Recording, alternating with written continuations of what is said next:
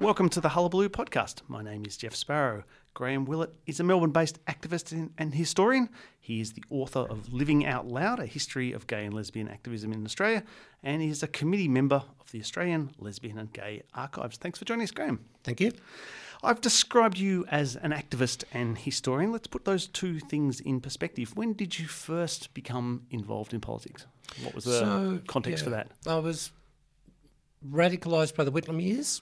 So by the time of the coup in 75, I was clearly, and thought of myself as being on the left. Then at uni, you know, it was kind of a much more kind of radical period than now. So that pushed that along a bit. At the same time, I was coming to terms with being gay, and they fitted together pretty nicely, really. Yes, that was, I guess, what I wanted to get out, the relationship between your activism for the gay and lesbian community and your socialist politics. So that was more or less simultaneous? Yeah, so I moved out of home in 79 and into Fitzroy, into a shared household, where, as it happened, some of the people in that household were part of the gay left, which at that point, 79, was organising the 5th National Homosexual Conference, which was an activist conference that travelled around various cities. So having access to that kind of radical environment really helped sort of put the whole thing together for me. Kind of leftism and gay liberation were part of a package.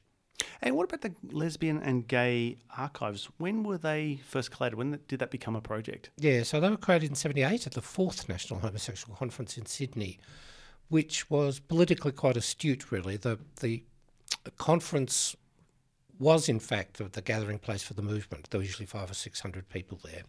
The movement thought of itself as what I guess we would call the community. And so having the endorsement of the conference really gave the archives a kind of authority and a standing that it traded on for a very long time.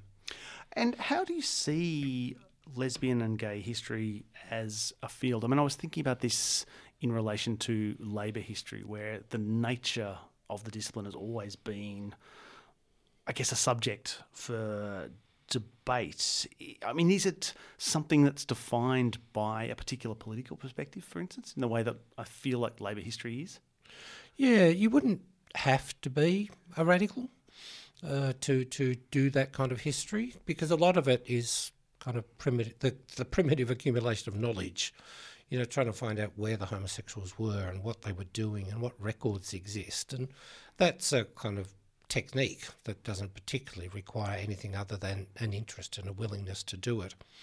But I do think for a lot of us, it's always been bound up with a movement to transform society, both in our interests, but also much more broadly.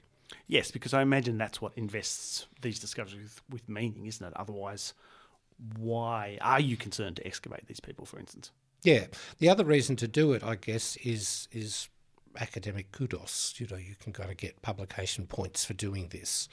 But I think for most people who do it, even the ones in an academic context, academic situation, do it because they think it's important and it makes a useful contribution to society as well as to the discipline, as well as to their personal careers. All right, we're in the middle of this survey for equal marriage that Turnbull has cooked up. Now, I know you've done research on surprisingly early examples of same-sex marriage in Australia because we've talked about them before in different contexts, but I thought that might be interesting to excavate some of those stories in the context of this plebiscite. So what were the earliest instances of same-sex couples declaring that they either were married or they wanted to be married? So the earliest stuff we've got is the 1830s. As part of the anti-transportation campaign, which the good citizens of Sydney were involved in, there was much concern about the fact that by shipping all these reprobate men to the colonies, you were, we would say, skewing the kind of sexual balance, and that these men were debauching society.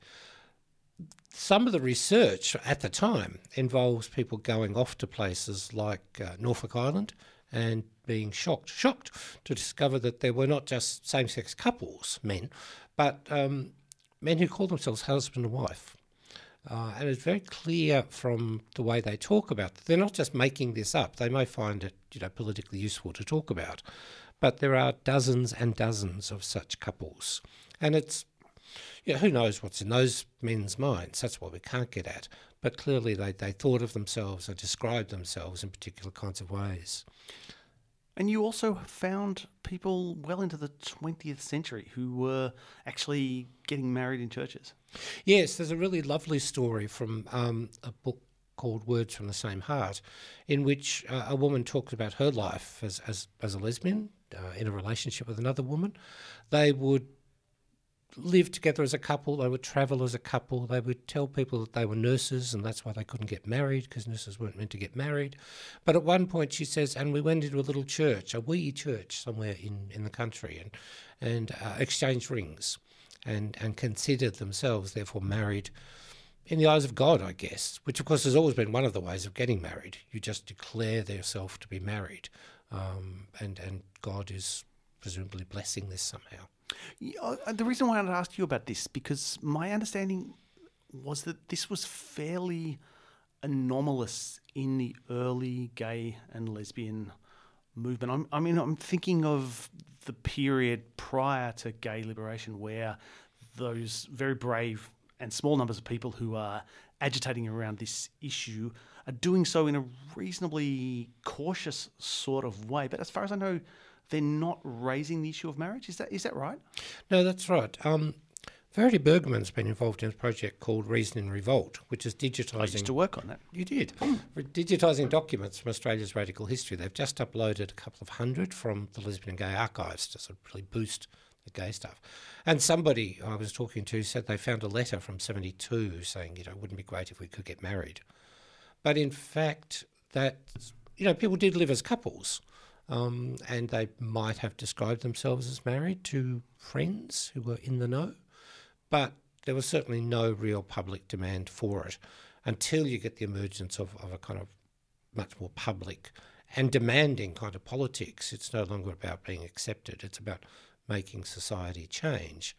And for some people, but only some, that includes all kinds of equality issues, including marriage.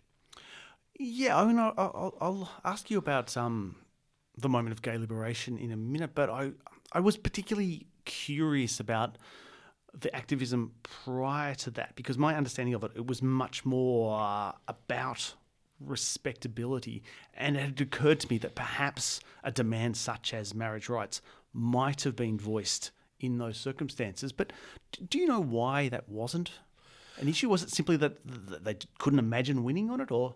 Yes, I don't think anyone seriously thought that was a possibility. Decriminalisation seemed hard enough.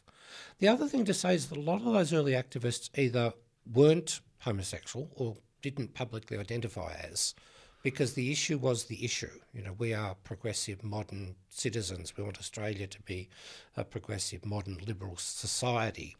And that included a whole series of issues, you know, like racism and abortion and censorship, in which these people came to embrace the issue, in this case decriminalisation, as citizens, rather than as people fighting for their own rights.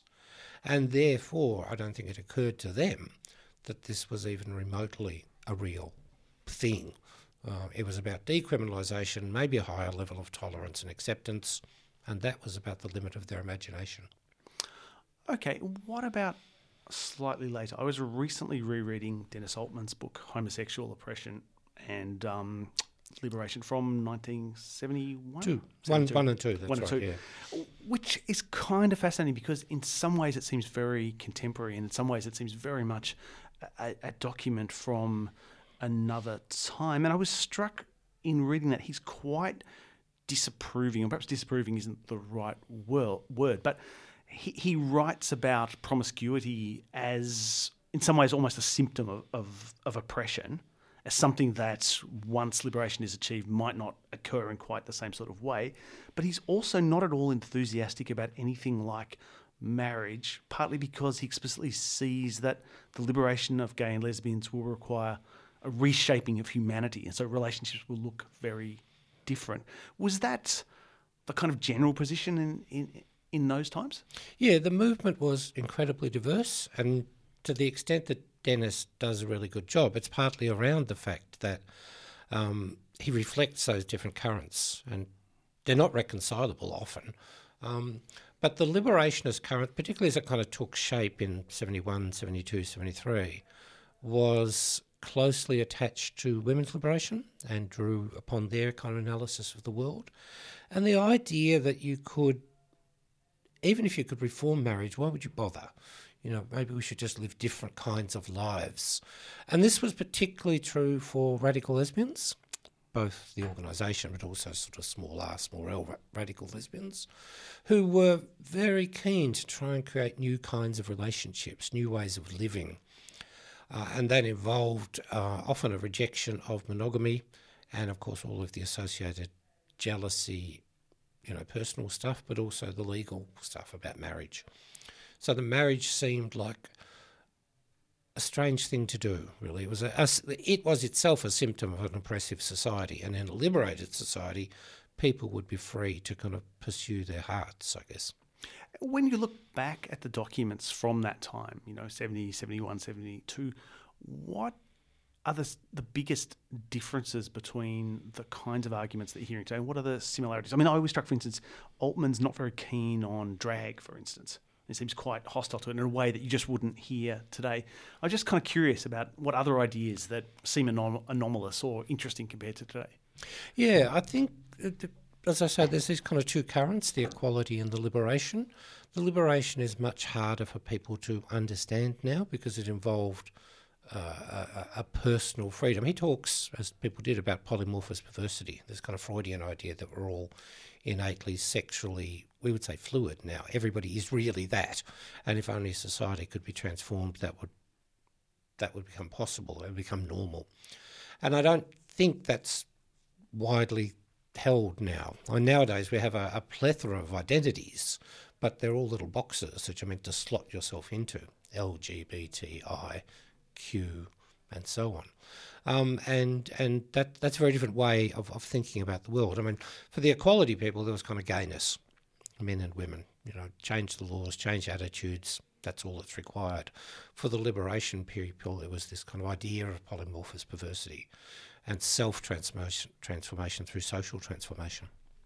I've also been reading a little bit about the first Mardi Gras protest in 78, and I was struck by looking through the lists of people who were involved in that it was very much a demonstration of both men and women, both gay and straight. But so I'm curious about the relationship between gay men and lesbians in the movement. For how long was it seen as a kind of common issue, and when and to what extent did these sort of currents diverge? Yep. So the early organisations from sort of 1970 onwards aspired to involve both men and women and were relatively successful.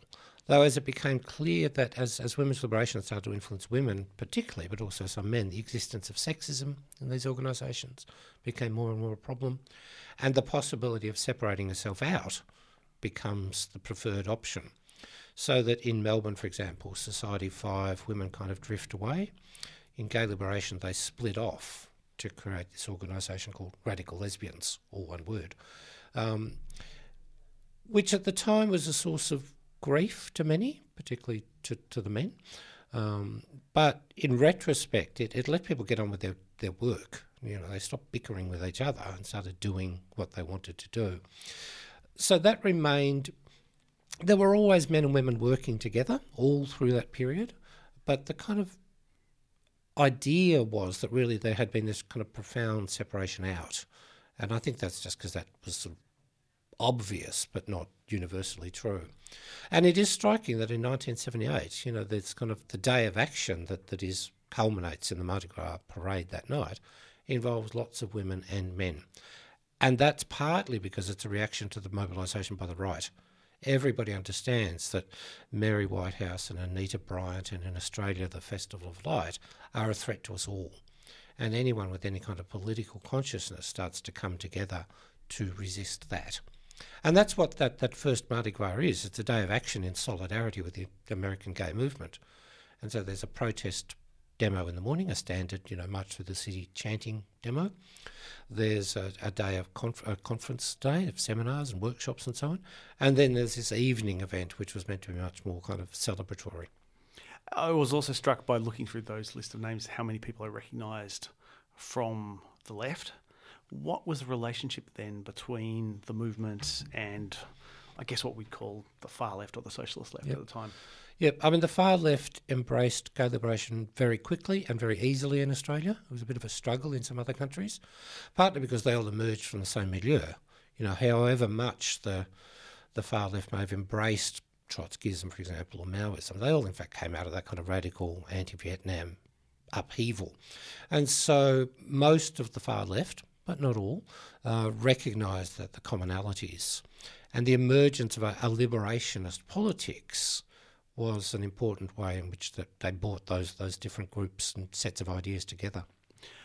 The other question that comes out in respect of Mardi Gras seems to be the relationship between the gay and lesbian movement and what we might call, I guess, the gay community and the gay scene. Am I correct in seeing that demonstration as a kind of watershed between the separation? I mean, when I read the early people, they seem to be quite hostile to the bar scene and quite hostile to what we'd see today as the gay community, but less so after 78? That's right. The hostility was to the bar owners who were felt to be exploiting their clientele by charging more, and that's true, but also often to the people who went there because they were felt to be apolitical and kind of closeted in everyday life and just going out at night and so on. That wasn't universally true, but that was a widely held view on the left, the gay left. The point of the Mardi Gras, the police attack on the Mardi Gras, and the big kind of resistance to that, which went on for months. You know, every time people gathered outside a courthouse or tried to protest these arrests, more people would get arrested. And that drew more and more people into it. Altman says at one point, you know, by the late 70s, he's talking about gay men, but it's true for lesbians as well, aren't as revolutionary as people had hoped they would be, but they had embraced an idea of citizenship, really. We have rights. We deserve to be treated equality. The cops can't treat us like that anymore. And that becomes a mechanism by which it's possible to fuse coalitions between the radical left, the bar owners, the bar scene, out of which emerges a community. When then does the pink dollar become important and become a preoccupation, particularly for the gay left? Yep. I think it's the Australian in the late 70s, 78, starts talking about this, that there are commercial opportunities to be had from this scene, whereby it wouldn't be just individual bar owners or shopkeepers or whatever targeting a gay market. There was something bigger going on, and the consumers themselves become important. And it goes through a series of forms. The Dinks, dual income, no kids. It's felt that gay people all have this huge disposable income because they're not paying for kids. And then they decide, actually, that's not quite right. Not everybody has good incomes, even if there's two of them. And so they develop this idea of the consumer, the kind of gay consumer, who's a section of the gay population who like to consume, who kind of ostentatious consumption. And the marketers move in on that in a huge way, beginning in the mid-80s, and it lasts for about 10 or 15 years. So is this the rise of a gay middle class or the decline of a gay left, or both of those things at the same time? I think it's certainly a decline of the gay left, but that's part of the broader decline of the left. It just loses its clout. Is there a new middle class? I don't think so. I think it's just identified. The kind of opera queens of the 1950s and the people who had these lavish dinner parties in their South Yarra apartments, they had always existed. They just lived much more discreetly, and they could be targeted. I'm sure the opera companies and the theatre companies targeted gay men in the 50s and 60s, and to some extent lesbians. But it was around their culture as much as their money. By the 80s, it becomes this, that maybe it is just there's a bigger middle class. People are better off and more comfortable with their money, as well as more comfortable about being targeted. And how does the HIV/AIDS crisis of the 80s reshape gay politics in Australia? So we knew about it before anybody else because we read about it in the American press, the kind of political movement which produced things like Gay Community News and Outrage and so on, used to steal half its news from the overseas press. But certainly paying attention. Yeah, yes. That's right. Before the internet, that's what we used to do. That's how you had to physically go through the damn papers and steal news. So we knew this was coming. We knew it was going to be bad, and we were organised into AIDS action campaigns. There was a struggle about whether to call them campaigns or committees. Action campaigns very early, before there were any actual cases, before the mainstream press had caught on to it. So we were well prepared. We were also reinvigorated by the successful resistance to the right. Bryant and Whitehouse and the Festival of Light and the police attacks on Mardi Gras and so on had been successfully resisted. So people were feeling very confident. The leadership of the movement had good connections with the community and was, despite being often thought of as mad lefties and politicos and stuff, had a certain amount of respect. And so when they started talking about changing sexual behaviour to gay men, it happened. You can see the drop-off in infections before the public, before the governments and so on are dealing with it at all. And what that does is creates an opportunity for the government. Labor gets elected in 83 federally, which is just best luck ever, because they're very open to working with all kinds of community organisations around all kinds of community issues. So they go into a partnership essentially with the gay community in order to promote safe sex. They give them money, vast amounts of money, and say, you go away, fix this for us. And for God's sake, don't tell us what you're saying. Don't tell us about safe sex. Don't let anybody else see the pictures of condoms on penises and things. And because it works, they go on doing that. And even the Liberals fall in. This really is a bipartisan strategy, out of which there emerges a kind of gay leadership that has access to power, not just on the issues of AIDS, but law reform in Queensland and Western Australia comes through. So this is sort of an analogy with what's happening in multiculturalism and feminism. This is the great period of consensus, isn't it? And the accord, where the government is meeting with various community leaders, giving them access to funds and so on. Yeah. And just as women became femocrats, or women political activists, moved into the government apparatus and straddled, their real communities and the government apparatus as feminist bureaucrats. There is a kind of AIDS-ocrats thing going on as well. It's important that they're embedded in the communities because that's where they can draw ideas and feed information back. But it really is, it's the Labor government, and it's this strategy of engagement between governments and communities. But communities that have, self-selected leadership of some kind. You have to be able to deal with particular people. You're not just talking to the community in the abstract. When then does the demand for same-sex marriage start to get raised? I mean, who proposed it? In what context, and what were the arguments around it? Honestly, it starts in 2004 when as late as John that. Howard and the Labor Party get together to ban it. Now, they do that because it's been introduced overseas. And people, we know their names, people are coming back from Canada saying, we are married. Obviously, if you get married overseas, you don't get remarried in your own country. Your marriage is recognised.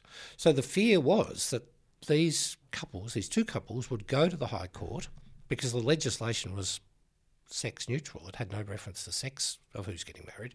They would go to the High Court. The High Court would find that they were married under the Act. So Howard decides he's going to legislate to stop that. He hopes to wedge the Labor Party. They'll vote against it and they'll lose credibility in their sort of working class base. And Latham outsmarts him in a sense by saying, yes, we'll support this. And at that point, suddenly everybody starts to think about marriage. So you're saying it wasn't an issue in the movement prior to that? Because it must have... So no one was not even a minority arguing for it? No one would be too strong. There must be people looking at what's going on in the Netherlands, which is the first place to do it, what's going on in other countries. As I say, particularly kind of Canada and Britain become the issue. But it doesn't feel like it's a real issue. It's not something that people talk about. I'd love to go back, and will at some point go back through the gay press and see where is the first reference to marriage, gay marriage. And I'd be surprised if there's anything much at all before 2004. And what about, intellectuals overseas, for instance? I mean, I'd thought that Andrew Sullivan had made a big push for same-sex marriage, and I had thought, and correct me if I'm wrong about it, that in his case, this was fairly explicitly about distancing the movement from the ratbag left. Yep. Yeah, I mean, it certainly emerges as a much bigger issue in the United States, much earlier than it does here. I have no idea how it happened in the Netherlands. I'd really love to find out why they got around to doing it. In the United States, marriage matters a lot more because all the rights that we think of as an individual in the United States are often attached to you having a job or being married to someone who has a job, like your healthcare protection and so on. So marriage has always been a much bigger deal there.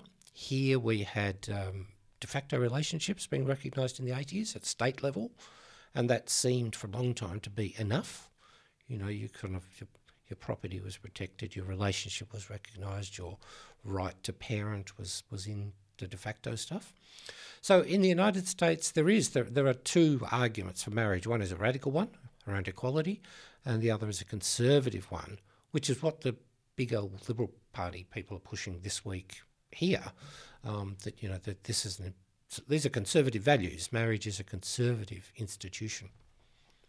I did find, I was trawling through some databases on this. I did find a great quote from 2003, just after Mark Latham takes the leadership. Prime Minister John Howard said yesterday he would stick to his opposition to gay marriage regardless of Labor leader Mark Latham's determination to campaign on the issue. It does seem like for a period of about 2 or 3 days, Latham was suggesting that he was going to use same-sex marriage to win back the left to the Labor Party. Well, that's really interesting, because that's 2 years before anything happens. So clearly there's stuff going on out there that matters. So in 2004... the Labor Party votes for the amendment, and in his speech afterward, Howard crows about that and says, this shows, it's not a wedge, this shows it's the entire community that's opposed to this. What do we know about the debates inside Labor at that time? I mean, was it controversial? I don't think anyone inside Labor has ever talked publicly about what they were doing. Because I know Albanese spoke out against it at the time. Right. There's very good speeches in Hansard which are kind of hilarious, really, saying this is unnecessary, it's pointless, the act is very clear, even if it doesn't spell it out, and then they vote for it anyway. It's very unclear. I mean, it's not clear to me why they decided to go the way they did, except that, of course, it was a wedge issue. It was intended to be a wedge issue.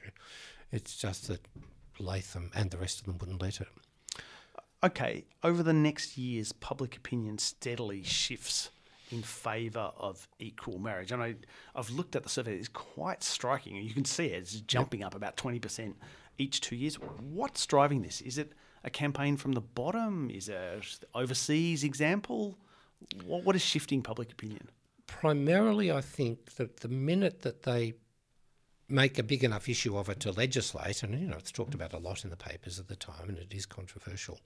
As soon as they do that, most people who've never given this a moment's thought in their entire life, there's like 30% support who think, gay people should be allowed to marry each other. The moment it's legislated, I think people start thinking, well, that's not very fair, because it isn't in fact an elite issue in the way that, say, the Republic was positioned as. It's about ordinary people who know gay people, sons and daughters and brothers and sisters and aunts and uncles. And it's about an issue that people take seriously, which is marriage. And I think, well, if I can get married, why shouldn't they get married? And I think that's what pushes it forward. There's already a widespread acceptance of the normalised gay person. This just tops it off for most people. And I think, so there is a campaign. It's kept alive as an issue. A friend of mine who worked in the media said at one point the Labor Party were kind of getting despairing into the late 90s because they wanted to introduce something like civil unions. You can be married, we just won't call it that. And then they'd be denounced by everybody. What do you want? And more it became clear that what the movement wanted was actual, what we now call marriage equality.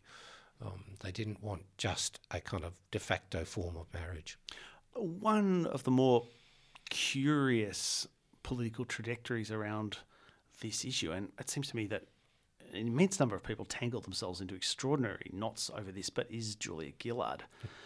She famously opposes equal marriage and does so quite aggressively.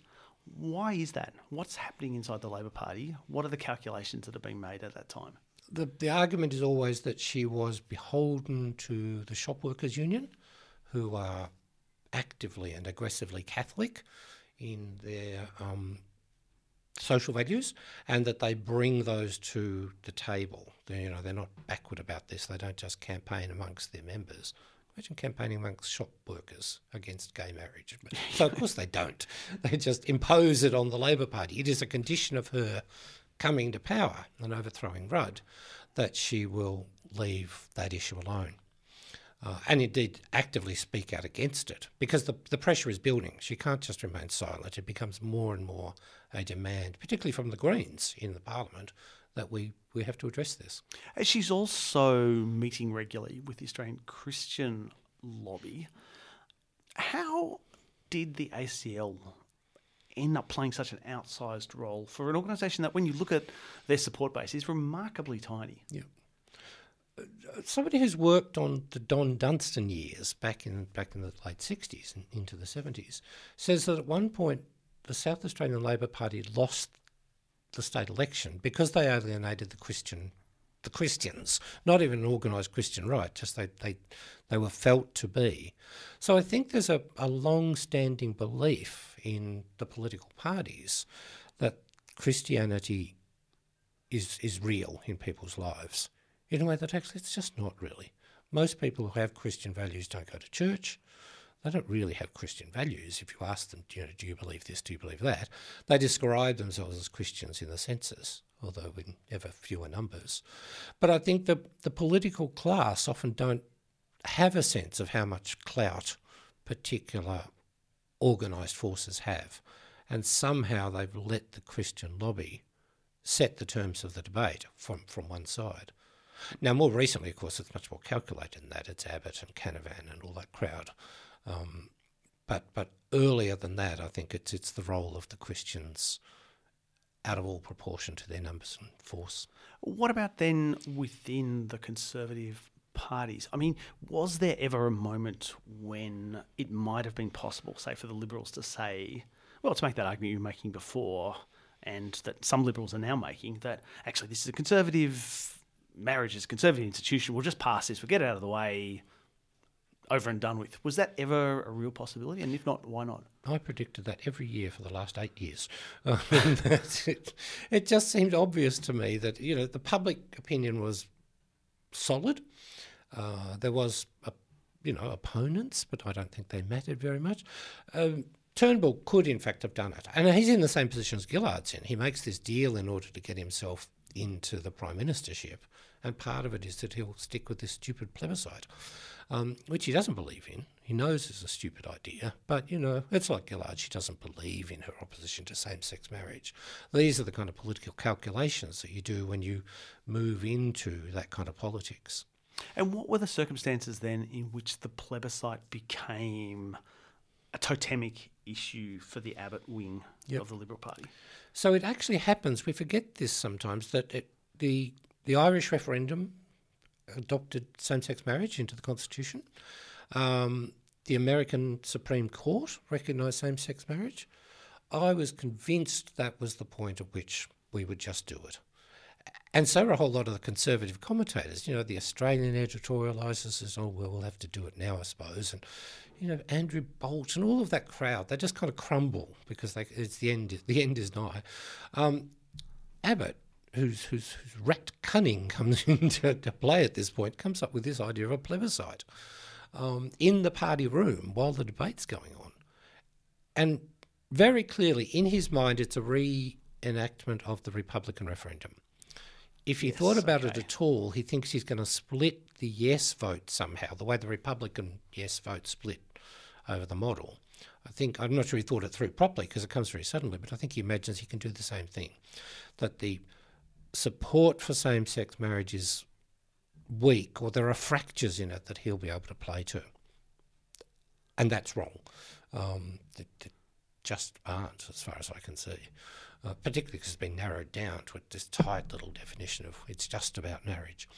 But Abbott, for the right in the Liberal Party, I think it's just because it's an issue.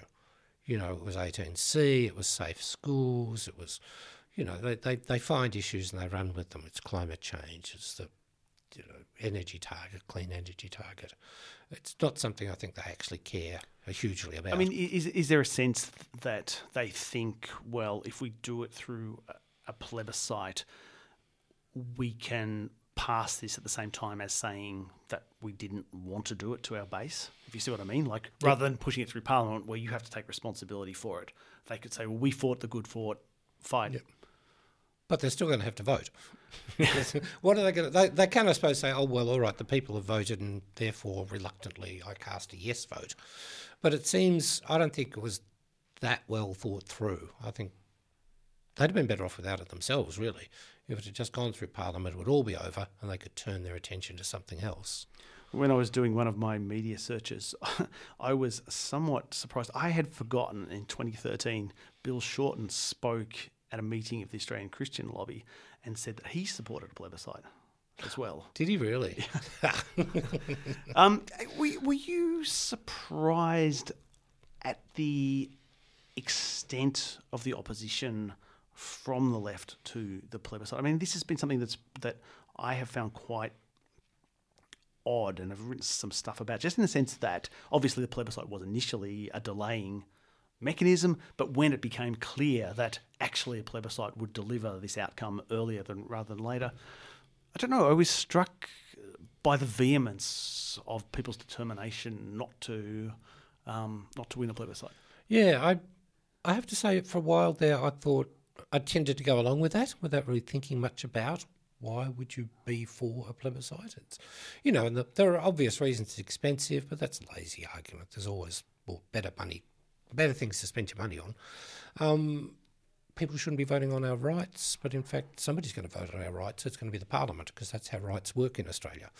So as I thought it through, and the stuff that you were writing at the time, and oddly enough, Gerard Henderson, his argument was it would be over by now. And he's right. February the 11th was the date that the plebiscite was going to happen, and it would all have been over. The argument, the telling argument, I think, is that it's horrible. The debate is horrible. Well, I'm old enough to remember when debates were really, really horrible. The Festival of Light in Australia, the Tasmanian campaign. This will be horrible. And I think because so many more kids are out now, that they're much more exposed to what's going on. But that's an argument for defending the Safe Schools program and expanding it, of avoiding the debate. There's no way to avoid the debate anyway. They've been carrying on about safe schools for 2 years. This makes no difference to their determination to stop our progress.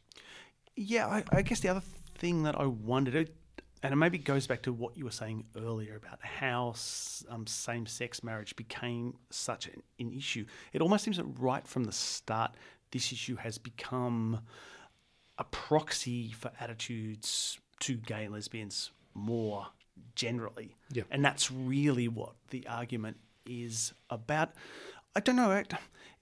I have found it somewhat cheering to be in a situation where, was it the Bundaberg Rum has come out and said it's for same-sex. Rodney Roode, the comedian, has come out and said he wants people to vote, yes, the Collingwood football team.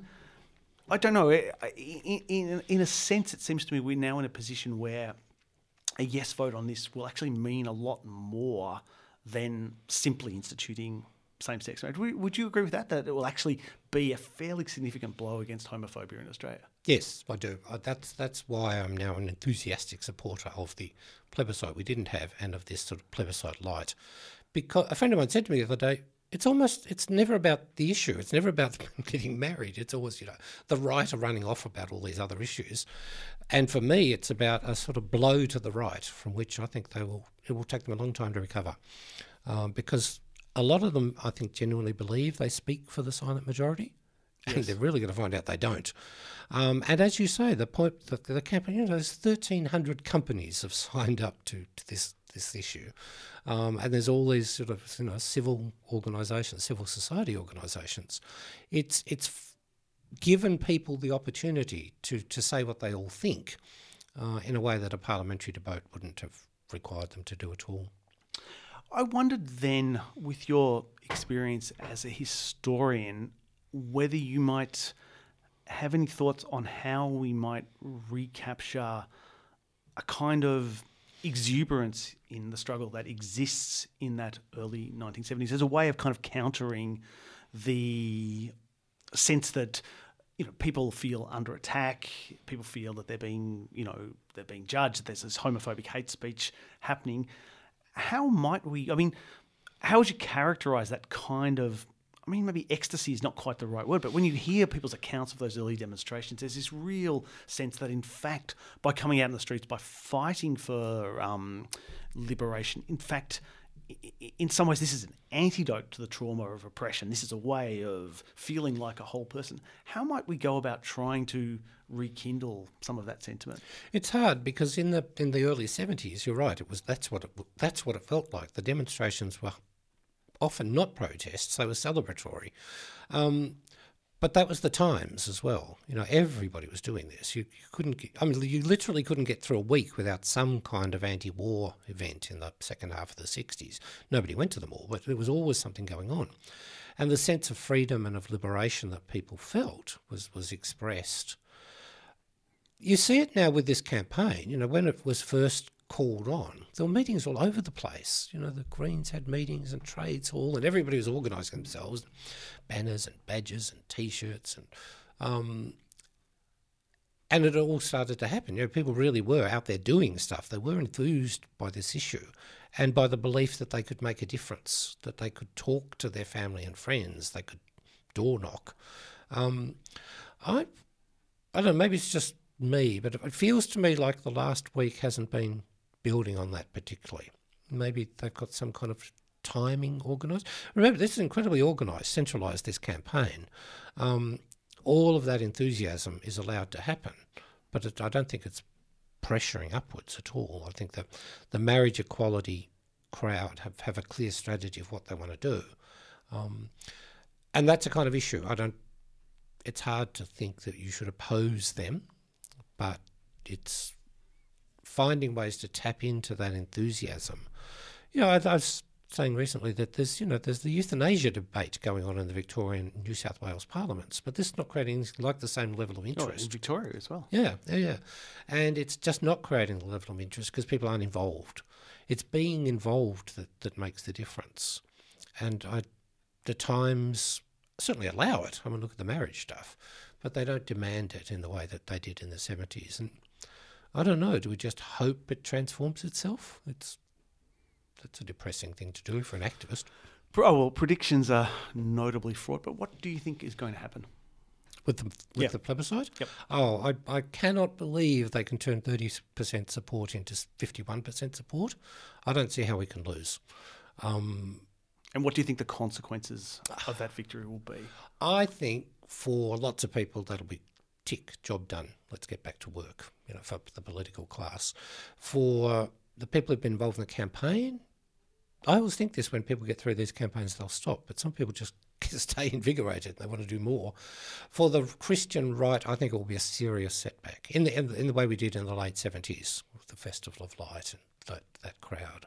I think they will be deeply demoralised. If we wanted to take advantage of that, we would then join in the campaign to defend and extend the Safe Schools program afterwards. And I hope that happens because I think that's much more important than marriage. It just doesn't have the same kind of uncomplicated fairness and equality thing stuck to it. Graham Will, it's always a pleasure to talk to you. Thanks so much for coming in. Thank you.